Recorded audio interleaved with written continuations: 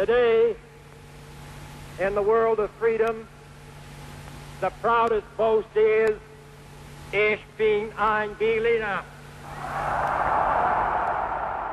Nein, es geht nicht um John F. Kennedy und auch doch, es geht um einen ganz anderen Zeitgenossen, den wahrscheinlich viele Kinder besser kennen oder kannten als die Erwachsenen. Ich gehörte auch nicht zur Zielgruppe dieser Sendereihe im zweiten deutschen Fernsehen. Die Pusteblume. Der Moderator der Sendung hieß Peter Lustig. Und das war nicht einmal ein Künstlername. Er hieß mit vollem Namen Peter Fritz Willi Lustig, geboren 1937 in Breslau, in Niederschlesien, als das noch zu Deutschland gehörte. Hatte aber von Anfang an etwas mit dem Rundfunk zu tun.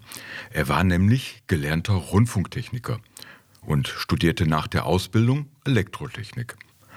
Nach dem Studium arbeitete er beim US-amerikanischen Radiosender AFN als Toningenieur. Später ging er zum SFB, zum Sender Freies Berlin, als Dozent an der Deutschen Film- und Fernsehakademie und schließlich war Peter Lustig verantwortlich für den Ton der Filmaufnahme von John F. Kennedys Rede.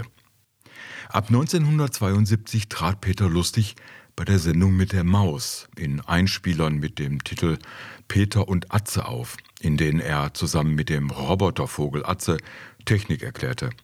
Auch in der Sesamstraße tauchte er mal auf, bei einer Fernsehproduktion für die Sendung Pusteblume 1979 wurde Lustig als Moderator und Hauptfigur entdeckt.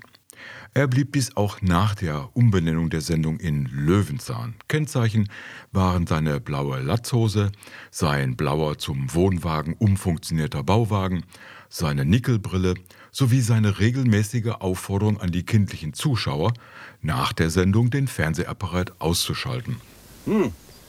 Hallo, ihr seid. Ich bin zwar gerade beim Essen, aber bleibt ruhig, ihr stört gar nicht. Im Gegenteil. Ich lese hier gerade was ganz Irres. Das muss ich euch unbedingt... Beim Essen liest man nicht. Zum Quatsch. Man liest nicht.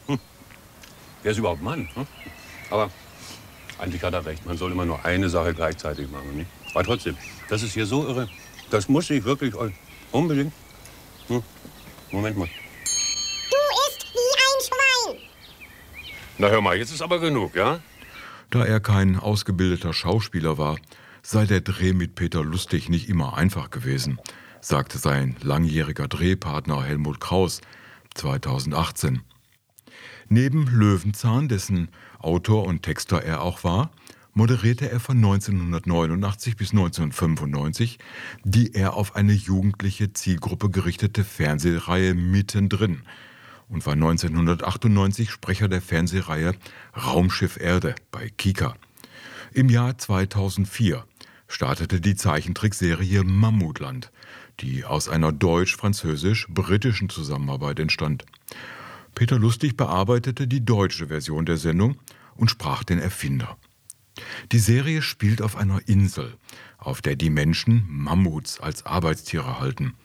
Die Figuren machten in jeder Episode thematisch bezogene Erfindungen und erklärten physikalische Zusammenhänge. Wegen gesundheitlicher Einschränkungen kündigte Peter Lustig am 23. März 2005 seinen Rückzug ins Privatleben an. Zuletzt wohnte er in Husum, wo er irgendwie auch hinpasste. Herr Lustig, 2005 war Schluss mit Löwenzahn. Bis dahin haben Sie das 25 Jahre gemacht. Vermissen Sie Löwenzahn noch gelegentlich? Ich hätte es gern weitergemacht, Ja. sagen wir es so. Aber es ging eben aus gesundheitlichen Gründen nicht. Und also habe ich auch aufgehört, ohne traurig zu sein. Jetzt macht es ein anderer. Und ich sitze hier vor mich hin und genieße mein Leben als Rentner sozusagen.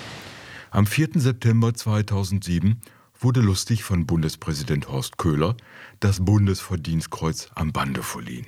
Peter Lustig starb am 23. Februar 2016 im Kreise seiner Familie. Er wurde im engsten Familienkreis See bestattet.